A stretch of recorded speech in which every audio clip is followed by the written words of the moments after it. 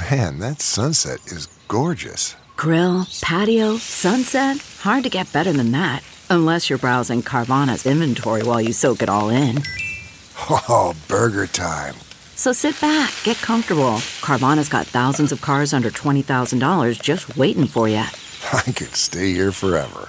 Carvana, where car buying meets comfort meets convenience. Download the app or visit Carvana.com today.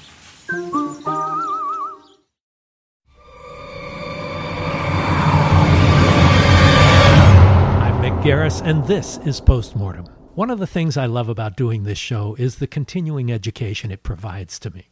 I always learn something from every guest we've ever talked with here. Often our conversations are with veterans who have been at it for decades. People like John Carpenter, Roger Corman, John Landis. But every bit as interesting to me are the new voices, filmmakers who come out with a first film that is fresh and confident and already shows a distinctive cinematic voice, such as Ari Aster with Hereditary and Coralie Fargia with Revenge. But one side of the movie-making coin we've not really delved into before today is the reality documentary side. There are some really great docs about the making of films, and often the most fascinating are those devoted to the movies that crashed and burned, like Peter Medak's sublime The Ghost of Peter Sellers and Lost in La Mancha, a chronicle of the disastrous fate of Terry Gilliam's Man of La Mancha.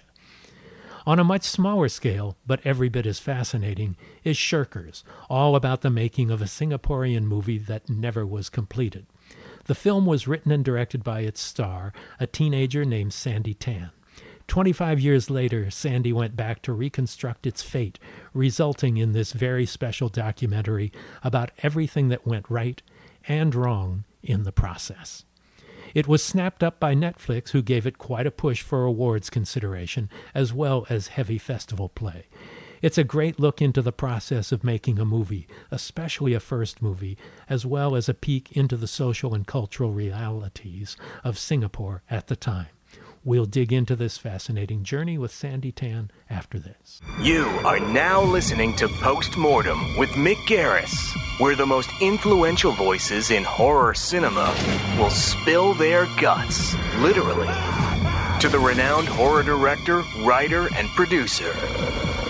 Now, here's your host, Mick Garris. So, you did not, my mistake, you did not direct the original Shirkers. No, I did not. There was a strange person involved, and that was a man named George Cardona. Georges Cardona, right. As he spelled it the French way because he was a Francophile. But he was an American. Ostensibly American. But when you hear his voice, you know that he's from somewhere else. And that's part of his kind of, indefinable mystery surrounding him. And he's like the ghost of my film because he was the ghost that was haunting my life when I was an 18-year-old and 19-year-old when I was making Shirkers. He was my best friend and mentor, and he was a man in his, 40s. He said he was in his late 30s, but, everything in his life, it turned out, was not as he said it was. And he was your film teacher. He was my film teacher. He was teaching the first film class in Singapore ever, the first filmmaking class in 16 millimeter. Me and my friends signed up for this class after high school, and we met this guy, and he was, our mentor, and who became my kind of best friend because he was the first person who kind of took me seriously, and, took my crazy ideas seriously. I mean, this was a film that we shot based on my first draft. I mean, written as a, psychotic 19-year-old. All white pages. You had not done any rewriting on this yet. Not really. I mean, it was handwritten in pencil on notebook paper. And then one of my friends, Sophie, who was the producer on the film, who was also 19, her mom was the only person we knew with a typewriter. And then she typed out the first draft. I mean, this is how bare bones, homemade DIY this whole thing was. Well, let's go back to the beginning. Where did your interest in filmmaking begin? You were from Singapore. You were living in Singapore. What was the movie that you saw that made you go, I'd love to do this? You would be surprised to hear that Singapore is a crazy movie crazy place. I'm not surprised. I've been there. Yeah, and like they still have the highest rate per capita of movie going in the world, apparently. But back in the day, I mean, like, even my both sides of my family, I'm not close to either side. I mean, you know, my mother's side, but like both sides, they're all like movie crazy people. My mom's family, like my mother and her siblings, were all named after movie stars. So my mother is named after Alice Faye, the silent movie star. Really? Yeah.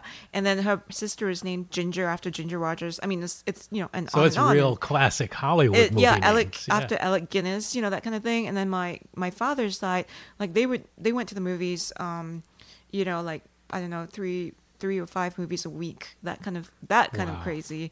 But they were like Hollywood, you know, big movie, conventional movies of the day, right. Crazy. I really started thinking about movies and wanting to tell stories was like when I was, I guess, a little kid. And the first movie that I saw that excited me and that made me want to think about making movies was Marathon Man. Oh, wow. that and The Tenant.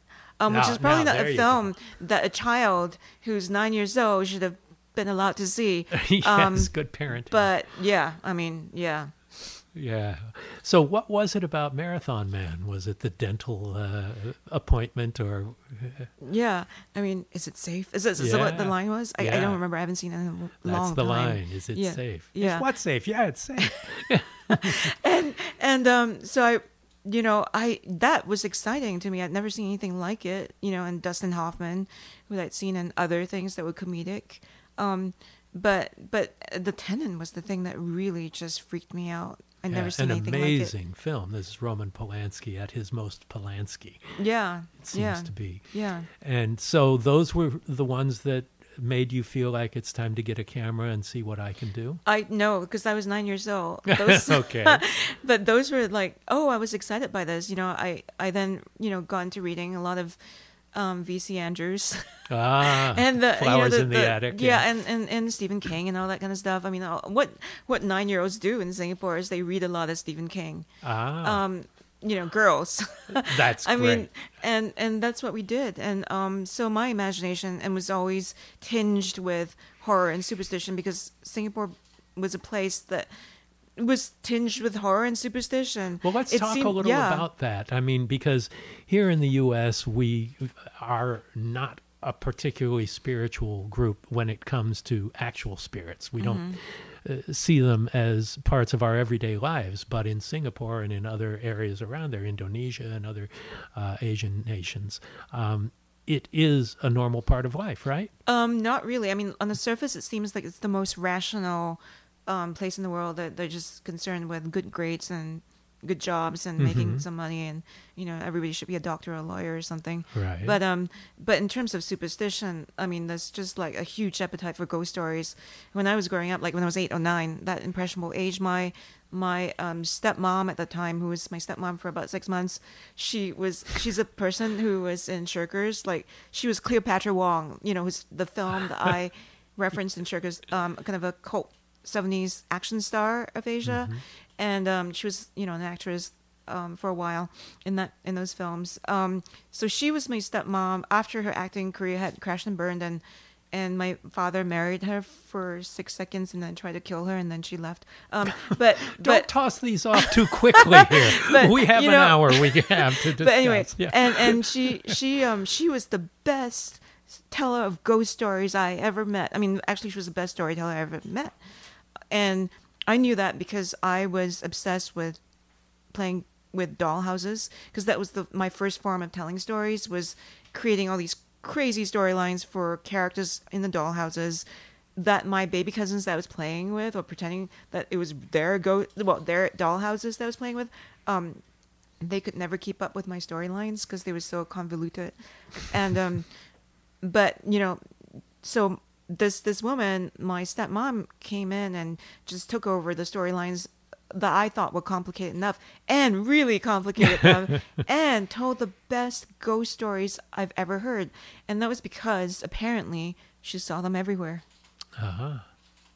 And, you know. And what about you? During your childhood, did you have experience with ghosts, or was this an ultra-rational family that my family was ultra-rational, but we lived in a house that was, you know, that my father, one of the ways he was kind of alienated from the rest of his siblings and his family was that he saw things around the house, and nobody would believe him. That no one else saw. Yeah, and then like he was just thought of as being not very rational.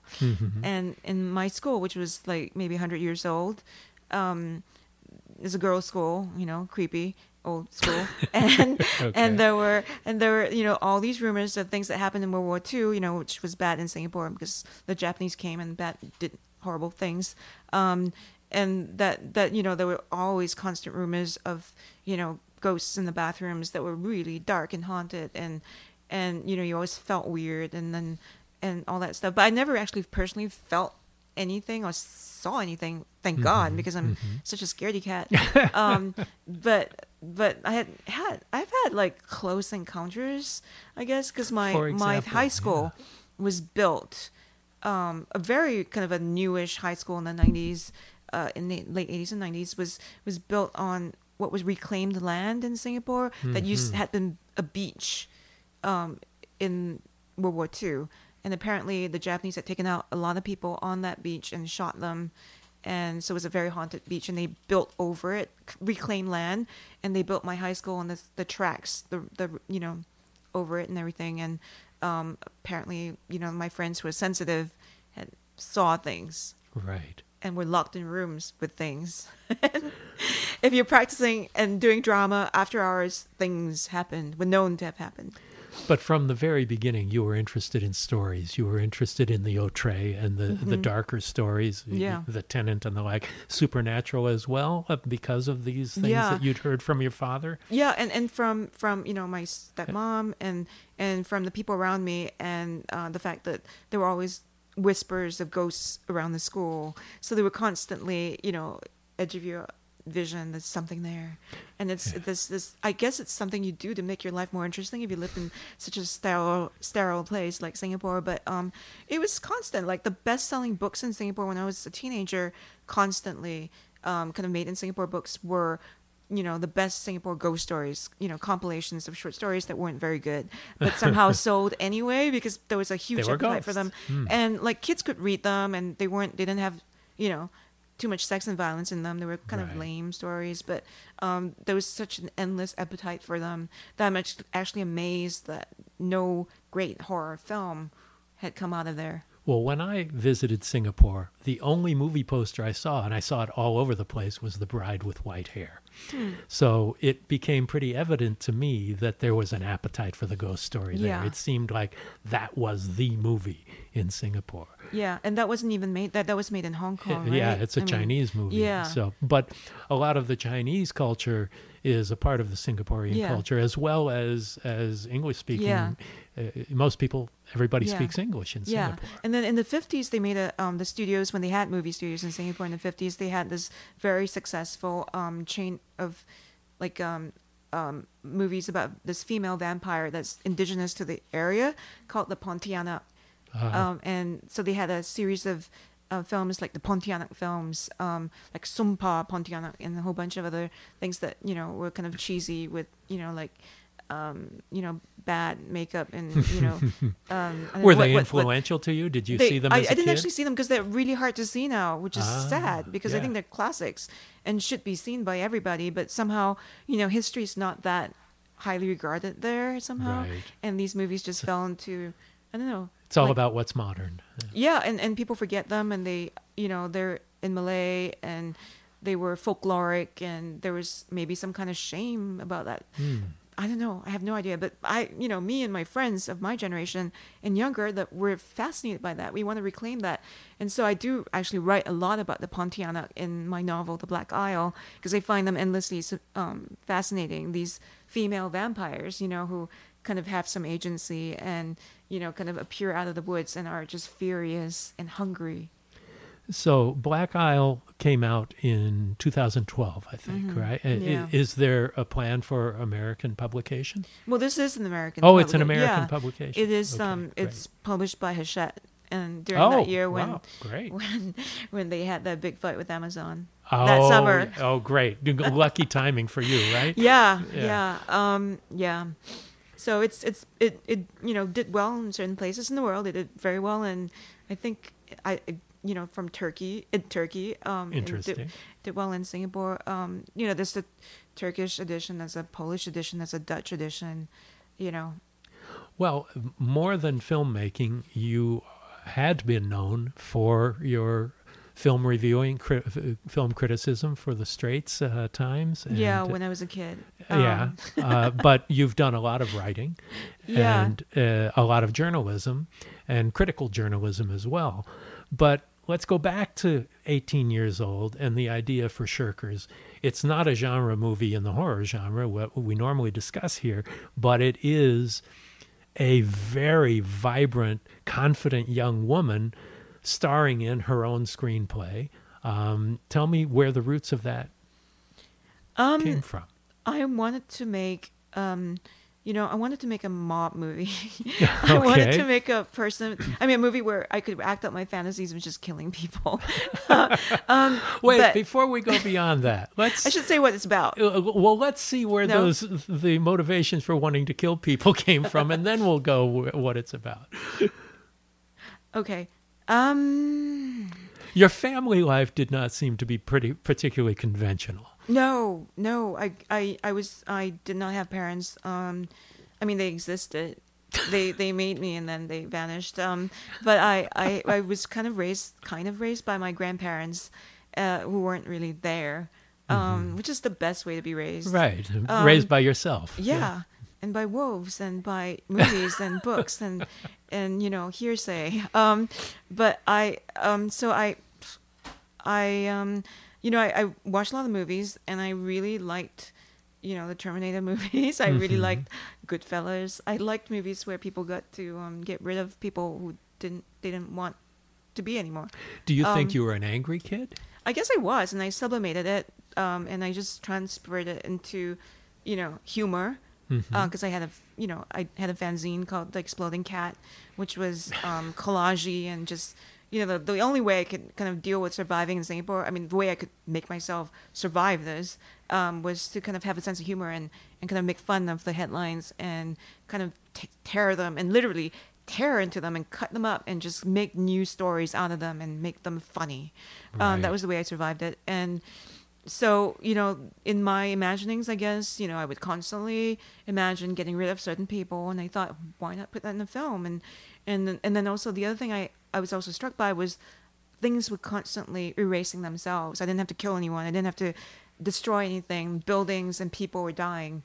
And I had to capture them before they were all vanished before my very eyes. And so I just wanted to make a film where you could, or do something where you could capture these images, like these buildings and places that were going to vanish, and people like my grandmother who was getting on, who was, I guess she was going to get old and die, I knew, someday. And my little baby cousins that I knew were going to grow up into boring, conventional grown-ups, destroyed by the environment. And so you wanted to I wanted keep to them. save them. I wanted to be the catcher in the rye and just kind of, put them all in one place. And my friends and all my, I knew that this was like, when you're on the cusp of adulthood, I guess, things were going to change and you just want to capture that lightning in the bottle and just capture everything for that one moment. And I thought that summer of 1992, the opportunity was given to me we had the opportunity to make a feature film. Why not just capture all of this in the form of a road movie called Shirkers, in which I would play the 16-year-old heroine who's actually, going around auditioning people to kill and take them into this other dimension with her. But was really an excuse as a road movie to show these places that were disappearing, as well as people who were, funny characters that were going to, vanish off the face of the earth. So it was social commentary about what was going on in Singapore at the time, as well as pieces of time, as Peter Bogdanovich would call it. Yeah, except it was social commentary in that I refused to show anything that was a skyscraper or anything boring and gray. It was going to be completely curated according to the world I wanted people to see. So it was just like, we really production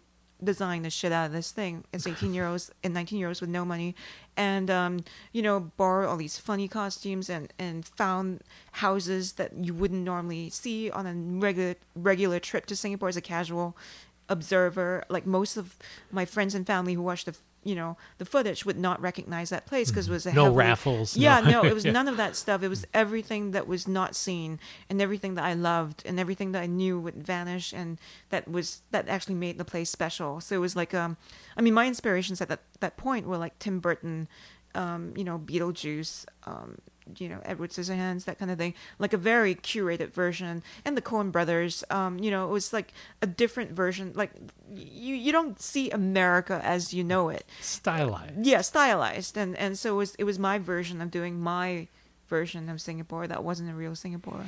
So this was the first Singaporean road movie, right? Yeah, it was. I mean, some people say it's the first indie film too, but that's very disputable. So I'll never want to do that and open that can of worms. But nobody was making films like that in Singapore. We shot in 16.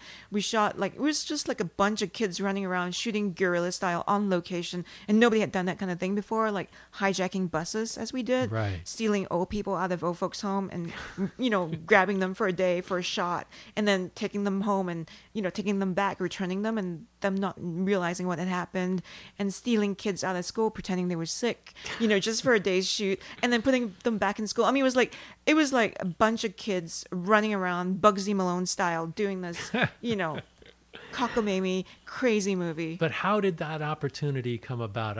I'm curious to this mysterious film school teacher who became your director, and the script that you wrote, how it came to be, the opportunity to actually get the time and limited financial resources to make that.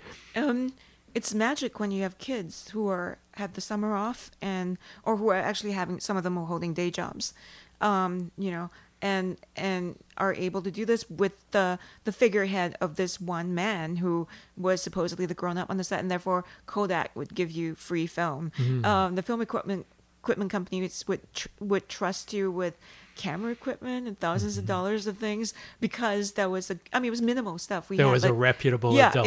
It was an adult. Whether he was reputable is disputable, seemingly but seemingly he was one. He was a grown-up. And he knew how to operate a camera. So I think we used his camera maybe, or we rented a camera. I'm not sure. I can't remember. But there were like the grip equipment. They were like, let us have this stuff because there was a grown up who would be responsible. And then there was a camera operator who's 30, and therefore 30 was like so much more. He's like, that was a grown up compared to the rest of us. Yeah. And then the rest of us were just kids. But we had such energy, I guess, and I talked my friends into it, and then we talked our high school class of I went to a kind of a high school that had a special drama program, and so a lot of my friends who were in that program kind of pitched in doing costumes and all this production design and all this kind of stuff for free, because everybody just like, nobody would pass up this opportunity to just do this. You never get to make a film when you're 18 or 19. Right. But people around you were excited about the fact that a movie was being made and that they could be a part of it. So everybody volunteered. Yeah, and then the actors as well, like the grown-ups who kind of gave their time, like weeks of their time to be in the film. And I just feel badly for them because they were good. Like some of the performances in there were so good. And these people could have had careers, maybe small careers, maybe one more film, maybe not at all, but at least they would have lived out their dream of being an actor. But what happened, of course, is that George Cardona, the mysterious man, the mentor in all of this, he kind of vanished off the face of this earth with all of the footage. Right. So that's the great mystery, is what happened to it. But I'm also curious as to how he was as a director. What did he do? Because it seems like you had more control of what was going on in this movie than your so-called director did.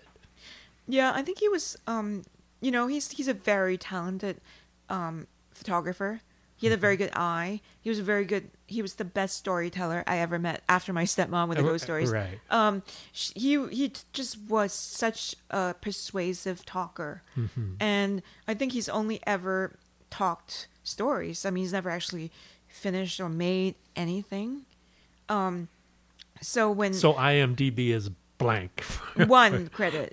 He was, I think, the DP for one film called The Last Slumber Party, which is the 1978, I think, Right.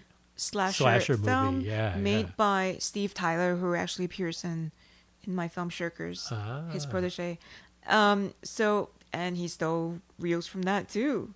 So that film can never be completed in some So you way. were the star of this movie that you wrote. Yeah. What was your relationship with him as a director and then beyond that? Because it seemed a little creepy. Yeah, he was my best friend before we started shooting. And, I always expected him to... Well, I wasn't there for pre-production because of the way school terms worked. I was, finishing up my first year in college in England. And my friends Jasmine and Sophie, who were working more closely with George on the production as producer and assistant director, they kept sending me letters saying, George doesn't know what he's doing. He really doesn't know what he's doing. Where's the money coming from? He keeps stalling. He keeps saying that we're going to have a production designer from Apocalypse Now is going to show up anytime now, any day now. Like his friend from, so-and-so is going to fly in from the U.S. and help us and save us. And it's just him and these kids. And he had no idea. There was no money. And he was stalling and stalling and stalling. But somehow Sophie and Jasmine managed to convince, these equipment companies to lend us stuff and our friends to pitch in. And, so everybody pitched in for free, I expected him to know more about how a set was run beyond where to put the camera and how the tape recorder thing worked. The Nagra, whatever it was. Right. It was a long time ago, so it It was a Nagra, yeah. Yes, yeah. and I remember that term. But it's like in terms of directing, in terms of blocking, he wasn't the greatest. He gave you no direction in terms of acting. Did you understand what those concepts even were at the age of 18? Yeah, because I actually made short videos. I had made films on video, so short, in his film class, and I also gone through theater school. I mean, I was directing plays, right? So I knew what so blocking you knew was. Certainly I just blocking knew, and performance. Yeah, and performance, and I kind of knew more than he did about that stuff. It seems like. So what sort of direction would he give that would give you an indication that he was a little lacking in that knowledge? It was just like stand here, stand there. It was all. It was all. You're happy, you're sad, that kind of stuff. No, none of that even. Nothing. Just say those lines, and I think maybe he did better with some of the other actors. I don't know.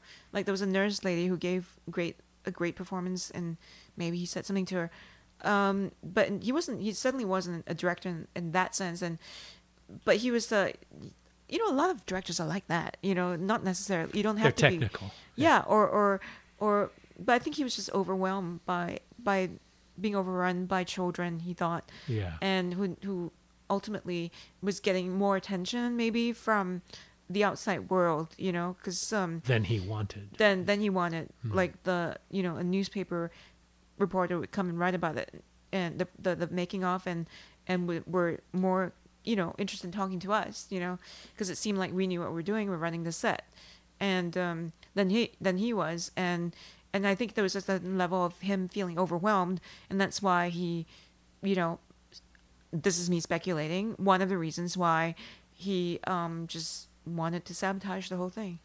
So tell me about how that sabotage took place. I know that the film came close to being done, but suddenly the brakes happened. Yeah, we shot the film over the summer of 1992, over a long time, I must say, because, George being obsessed with Nestor Almendros, the great DP, who shot Days of Heaven and films like that for Terrence Malick, as well as films for the French New Wave, because George was very much into the French New Wave.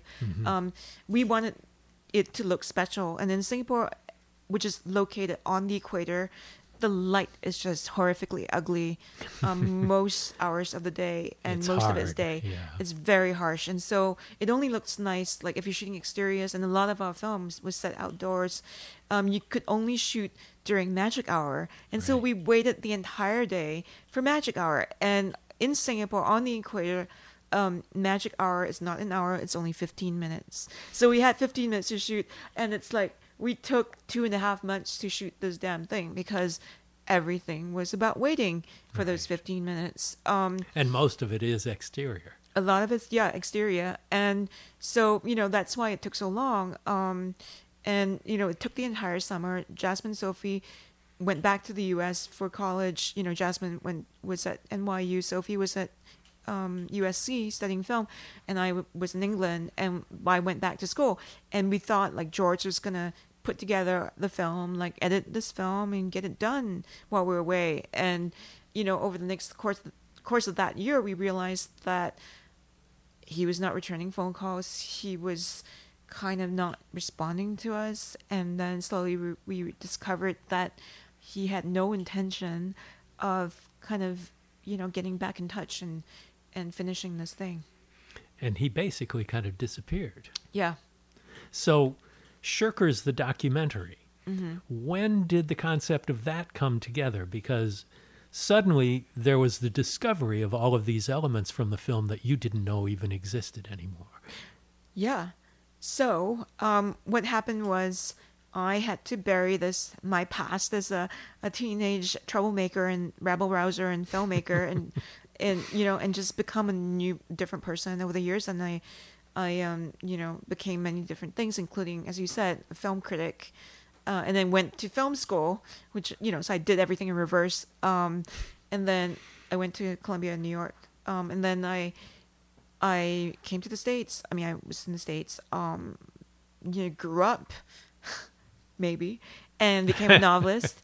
And, decided to bury all that. I mean, The Black Isle is, in a way, my novel. It's kind of a strange history of that, too, like burying that part of me.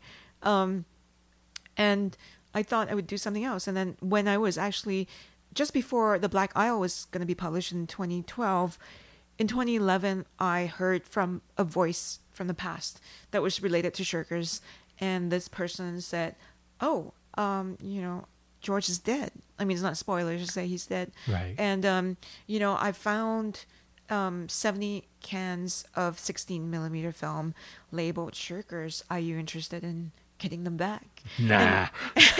And so it was both a gift and a curse. It was like this mummy reanimated, this ghost that was coming back from the past, and it's like, do you want to deal with this? I mean, this is like opening up this huge wound, this monster that you've kind of set to rest was coming back to life. Well, before we get there, what was that feeling when everything shut down and George disappeared and all of this work that you had put into it? It had to be raw. What was your feeling, and was it something you wanted to just sublimate right away, or was it something you agonized over for a while? I agonized over it, and then this is your heart and soul. Yeah, it starts sounding like you were a kid who was making up stories, like, I saw a ghost, and nobody believes you, because you had no evidence of it, really, that this was an amazing time. Only the people who were there, who saw this ghost with you, who experienced this thing with you, believed you and knew what it was. And so you're kind of bound. And I always think of me and my friends as like the kids in It, Stephen King's It, where, we had this experience and then we all had to bury it because nobody else would understand. And we all had to grow up. And there was nothing left that represented it. And then over the years, like the signs came back to me, really strange signs, that I talk about in the film where, I watched, when I was watching Rushmore by Wes Anderson, and some of the images in there, and actually the thematic stuff, and even just the colors, it just it was my film calling out to me because there was so many parallels. But again, there's no one to say this to. There's no one to express it to because you sound like a crazy person. Right. Only the people who'd worked on it with you and they'd gone to different places on the planet. Exactly. And we're no longer friends and it's all been broken, And then so like the killer clown and It, I mean, many years later, this thing surfaces and you have to deal with it. And it all came from that call of someone saying, I've got these cans of film. Yeah. And do I want to deal with it? And then had you completely forgotten about it and buried it? I had never forgotten. It's always just been inside, underneath I just never talked about it. I've got friends who've known me 20 years since I moved to the U.S. who have not known a single thing about Shirkers. And when I made this film, they were like, "What the fuck?" And it's like, that you had this whole other life. They had no idea, and it was so buried and so traumatic. Really, it's like burying this traumatic, toxic thing that even when I got the rows of the reels back and everything else, like the storyboards and everything that was returned to me, it took me a long time before I could even open up those boxes. Was there even a resistance, a moment where you thought, I don't know if I want this stuff back at all? I want the stuff back because I wanted, because I'd been searching the world.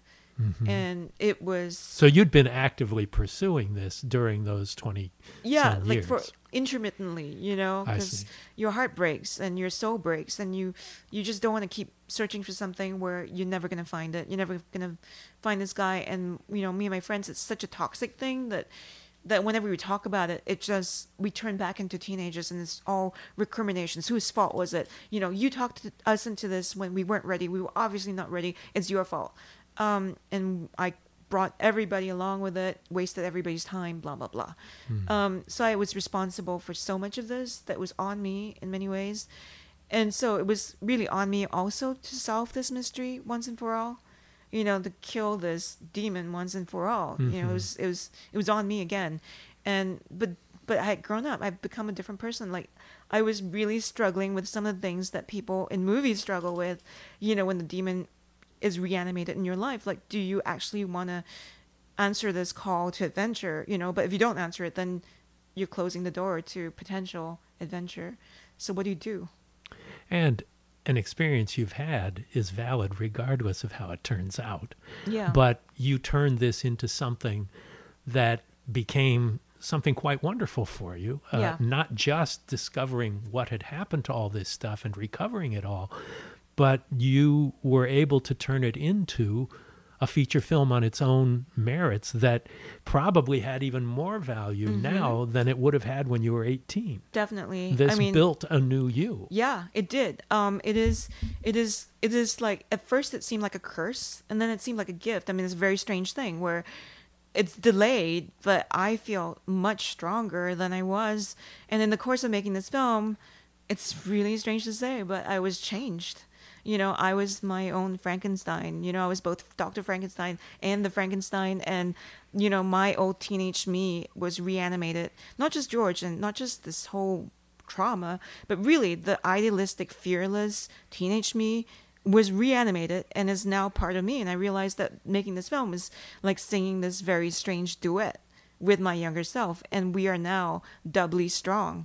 And Well, it sounds like the experience, in a way, destroyed you for a while, and that you were able to rebuild it and be bigger and better and stronger than ever. And now you have a different direction your career has taken, because you've suddenly made this documentary feature about the process that is very worldly, and it's very understanding, and it's very, it's a rebuilding of your own self in cinema. Yeah. And so tell me about the process, that decision of, I've got all this stuff. This is a story worth telling in its own right. Yeah. I watched the footage. I took all the 16 millimeter film to this place in Burbank and had them digitize it. And that was, I had to hold my breath because I, if this footage doesn't turn out to be what I remember in my head, then all is lost, on some level. So it had never been processed before? I mean, I guess it was processed. But it just had was not never been digitized. digitized. So there was no way of seeing it. And it's really hard to see 16 negatives, positive, processed negatives. Yeah. And like, so it was like really hard to find any place that kind of knew what to do with film anymore, This was 2015 when it happened. Right, you don't want to project it and scratch it. And so it took me 3 years, by the way. Like when the film, the boxes were returned to me, I stacked them in the corner of my living room, so they would take less space. And there was 7 boxes, so I stacked them up one on top of each other, and they resembled a kind of a, I keep saying this, they resembled a sarcophagus, a mummy's coffin, and it was just staring at me for 3 years before I found the courage to open them and see what was inside. And then finally I had to take them to be digitized because I had to get rid of them out of my house. And I looked at this footage, and it was exactly as I remember it. They were kind of startlingly colorful and ambitious, and they captured this kind of a magical, strange world that was forever lost. And I knew that, you know, if I put this thing together as a film, the original Shirkers, it would be less interesting than everything that had gone on, like behind the scenes, the story of how this thing came to be and how it came to be lost and how it came to be found again, and all the friendships that were broken by it, and all the other things that I had to solve as a detective, trying to kind of piece together the kind of giant jigsaw puzzle of my life.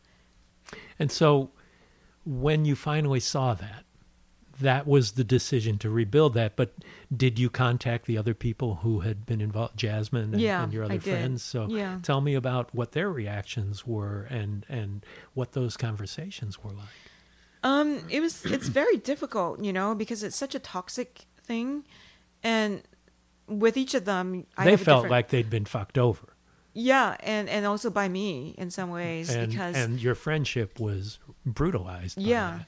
Yeah, and so I had to tread really carefully, and with each of them I had a different approach. And you know, and so when I interview my friends in the film Shirkers that you can see on Netflix, that you can see that I have very different relationships with each of them, and I try to capture what it's like to talk to friends that you've been friends with for a long time, and it's been kind of trauma, like been through some kind of trauma. And I, you know, like most films, when you see people talking to their friends, it's like also staged and rehearsed, and you don't see what it feels like to be talking to your friends in real life. Well, you can see in this film the reactions to each other and the hesitations and the kind of roadblocks that had been put into the friendships. It's pretty raw in this movie. Yeah, and so that was really important for me, that I did not overly discuss this with them, and just saved it for the conversation when the camera was... Yeah. So the decision was made to put that back together, to reinvestigate this traumatic event in your life. What was the next step? What were you going to do with it, other than, was this therapy, or did you actually go out to Netflix or other potential sources and say, I've got this movie? You know, like putting together a documentary like this, where it sounds like such a cockamamie scheme, like nobody would kind of believe you can put this together, because it's so complicated, and so much archival materials as well, because it, you know, I had videos from my own life in there and all that, and so, you know, seeking funds was always going to be difficult. Trying to find a producer was going to be difficult, and like people do documentaries about social themes, on a social theme, that kind of thing, this kind of crazy thing, you just got to have some way of doing it yourself. This is personal and therapeutic. It's personal. You know? Yeah, and so I went to Sundance documentary film institute, well, film grants, I guess, and they gave me a small development fund, and then from there on I went on to, I found Cinereach, which is a small nonprofit that does really interesting, innovative films like Beasts of the Southern Wild and you know, Sorry to Bother You, and great and the Florida stuff. Project. Yeah. I mean, like small, unusual, unclassifiable. Those are all fantastic movies. Kinds of so they have good things. taste. Yeah, they have good taste. I mean, so they gave me a bit of money too, and they were great partners in this creatively with me, just in terms of just people. It's a sounding board. They're good friends there. And so like it was basically 2 small places, and then the rest of it was just me in my garage and finding collaborators the same way pretty much like how I did the original Shirkers, which was you handpick these people, and they're going to be very unlikely people, because they're going to be people you pick with your gut, that aren't necessarily people who are, you know, been, I guess, anointed by the documentary film world, who are, you know, have a huge amount of credits to their name. Right. So I picked a editor.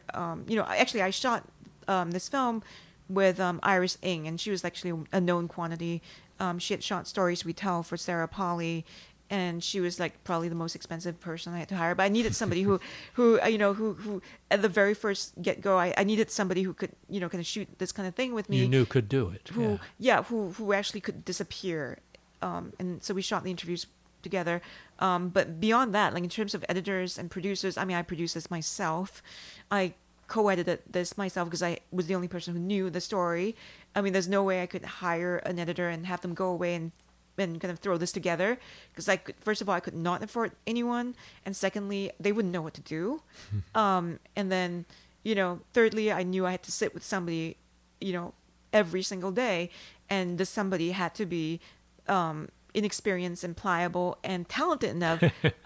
That's an and that's a interesting tall order. Yeah. So like I found this kid, Lucas Seller, who was a skateboarder and former barista, who had not edited a single feature documentary in his life, and and I just took a chance on him, and he was he knew Photoshop. He was a Photoshop wizard. He was actually working as a barista in Starbucks when he got his first film job by Jeff Fusik, a kind of a documentary film director who made this film The Devil and Daniel Johnston that a lot of people loved, and then he made Author, the J.T. Leroy story, which I really loved. Right. And he found Lucas for that by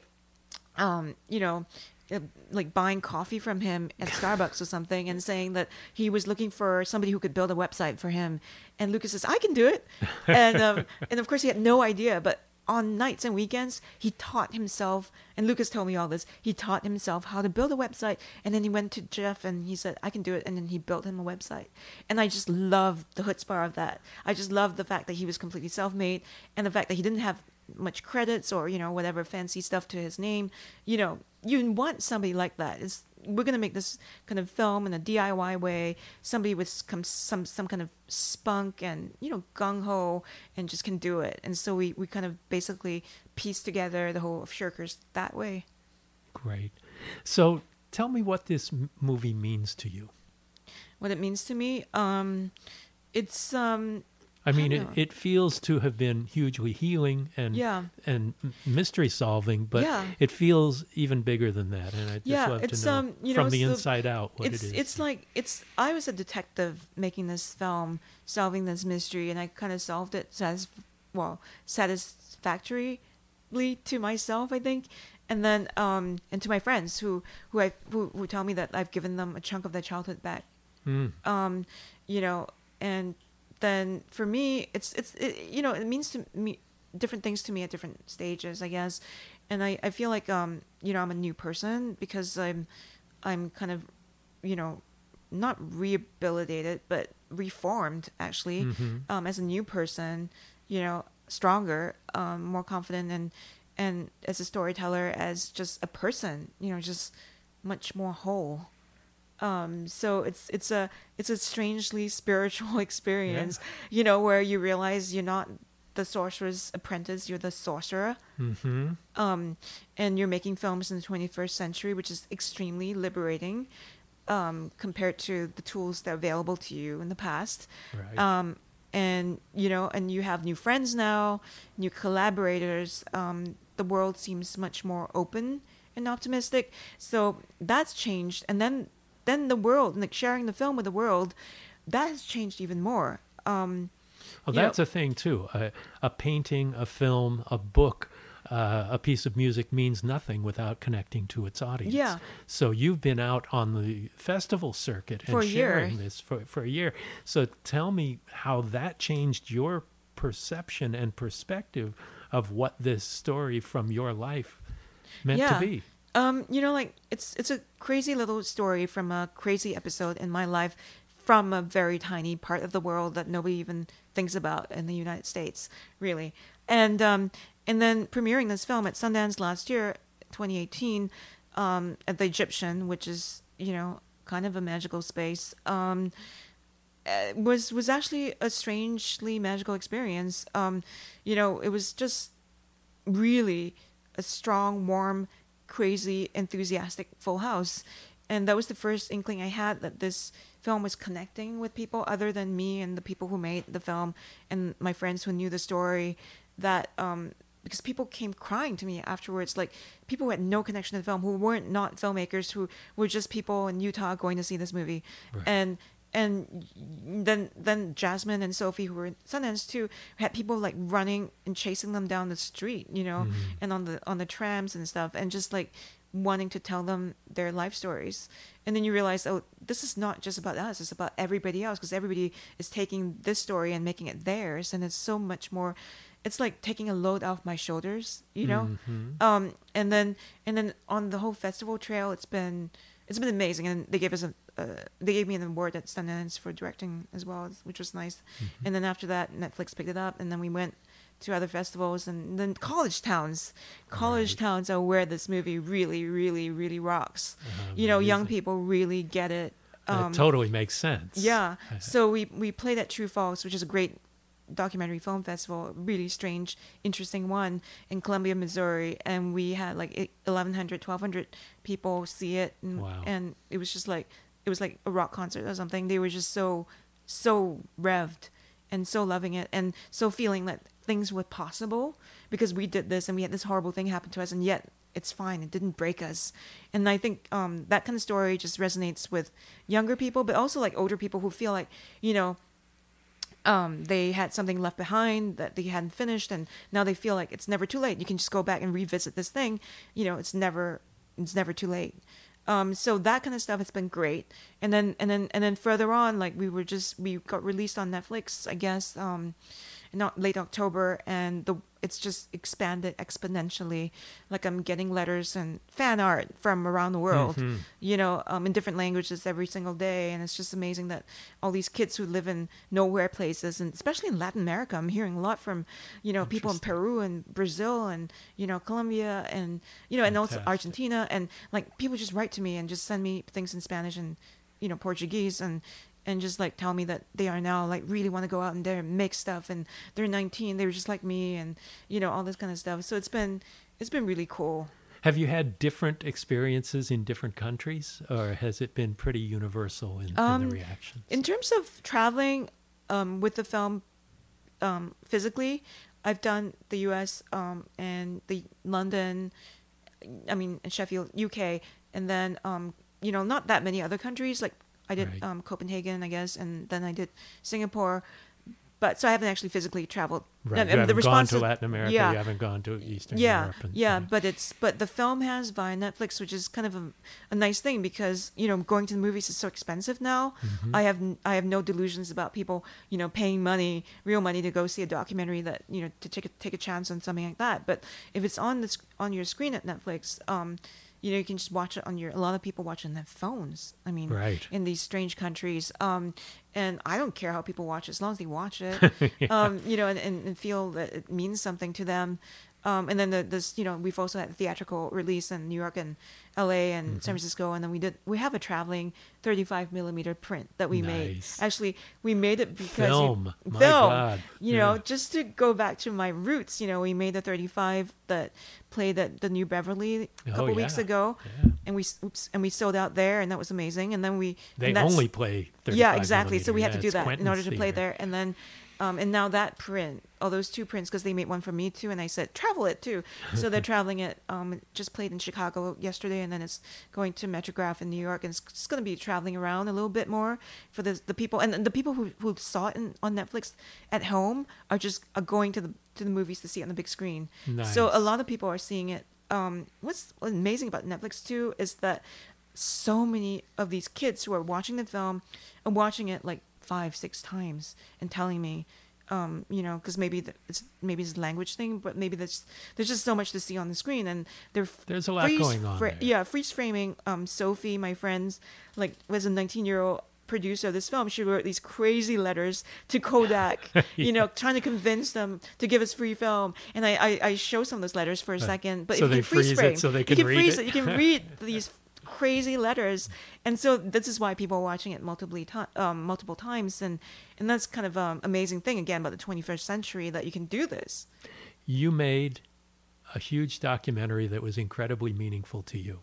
Is there another documentary in you, or do you want to tell fictional stories? I am not closing the door in documentaries. You know, if I've come across, I mean, it's going to be about story. And, you know, if I come across the best story, you know, I'm definitely going to pursue that, you know, but that's going to be when that happens, because I know I can do it now. But you know, but going ahead, I'm getting so many offers in fiction, and I'm just looking at a lot of, you know, opportunities there, and I'm talking to a lot of people about different projects right now. That's fantastic. So that's exciting. Going back to my roots, and, you know, it's really about the story, you know. One more cyclical question.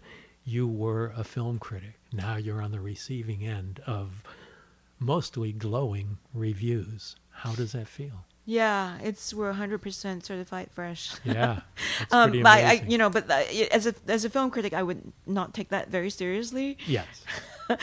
So I always find that really funny. It's nice. It's nice to have a but nice. It's a nice vindication. It's a nice whole tomato, which is a juicy fruit.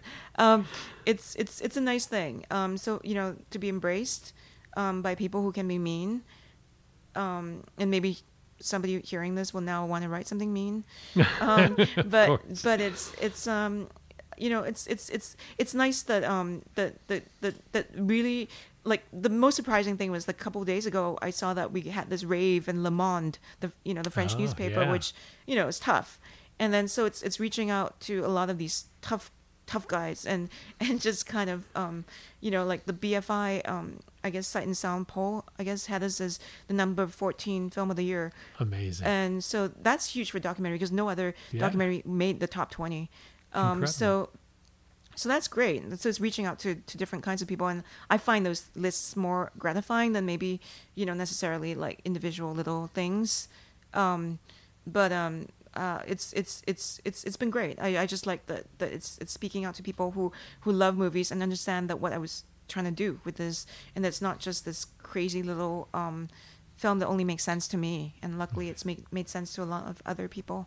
Well, I can't recommend the movie highly enough, and I give you all my congratulations and good luck, and thanks for joining us here on Postmortem. Yeah, no, thanks really we didn't get to talk more about horror, but I guess you can sense that there's this kind of line of horror, like, seeping through my entire life, even the way I talk about this film, because really George was a great vampire of cinema, and basically that was the theme.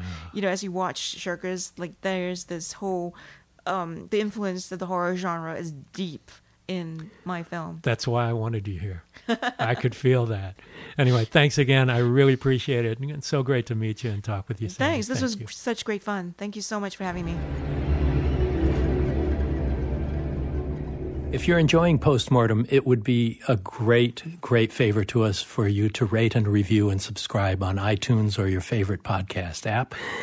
You can access all of my video interviews and behind-the-scenes documentaries, things like that, at mickgarrisinterviews.com. Reach us on Twitter at PostmortemMG and on Instagram on PostmortemGram. Thanks a lot for listening. Thanks for listening to Postmortem with Mick Garris.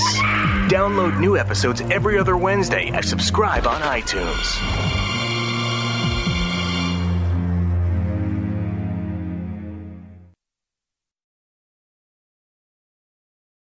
Calling all coffee drinkers. If you've been trying to enhance your daily coffee routine, then Quest has got your back with their brand new iced coffees. Now available in 2 delightfully delicious flavors that'll be sure to add an extra pep in your step: vanilla latte and mocha latte. Quest has been on a mission to help fuel you with protein-forward foods you'll love. Each bottle of Quest iced coffee is packed with 200 milligrams of caffeine, the same amount as 2 cups of regular coffee, plus 10 grams of protein per serving to help you supercharge your day. And did I mention that they only contain 1 gram of sugar? It might just be time to cheat on your iced coffee with iced coffee. Find Quest iced coffees on Amazon.com/Quest Nutrition. That's Amazon.com/Quest Nutrition.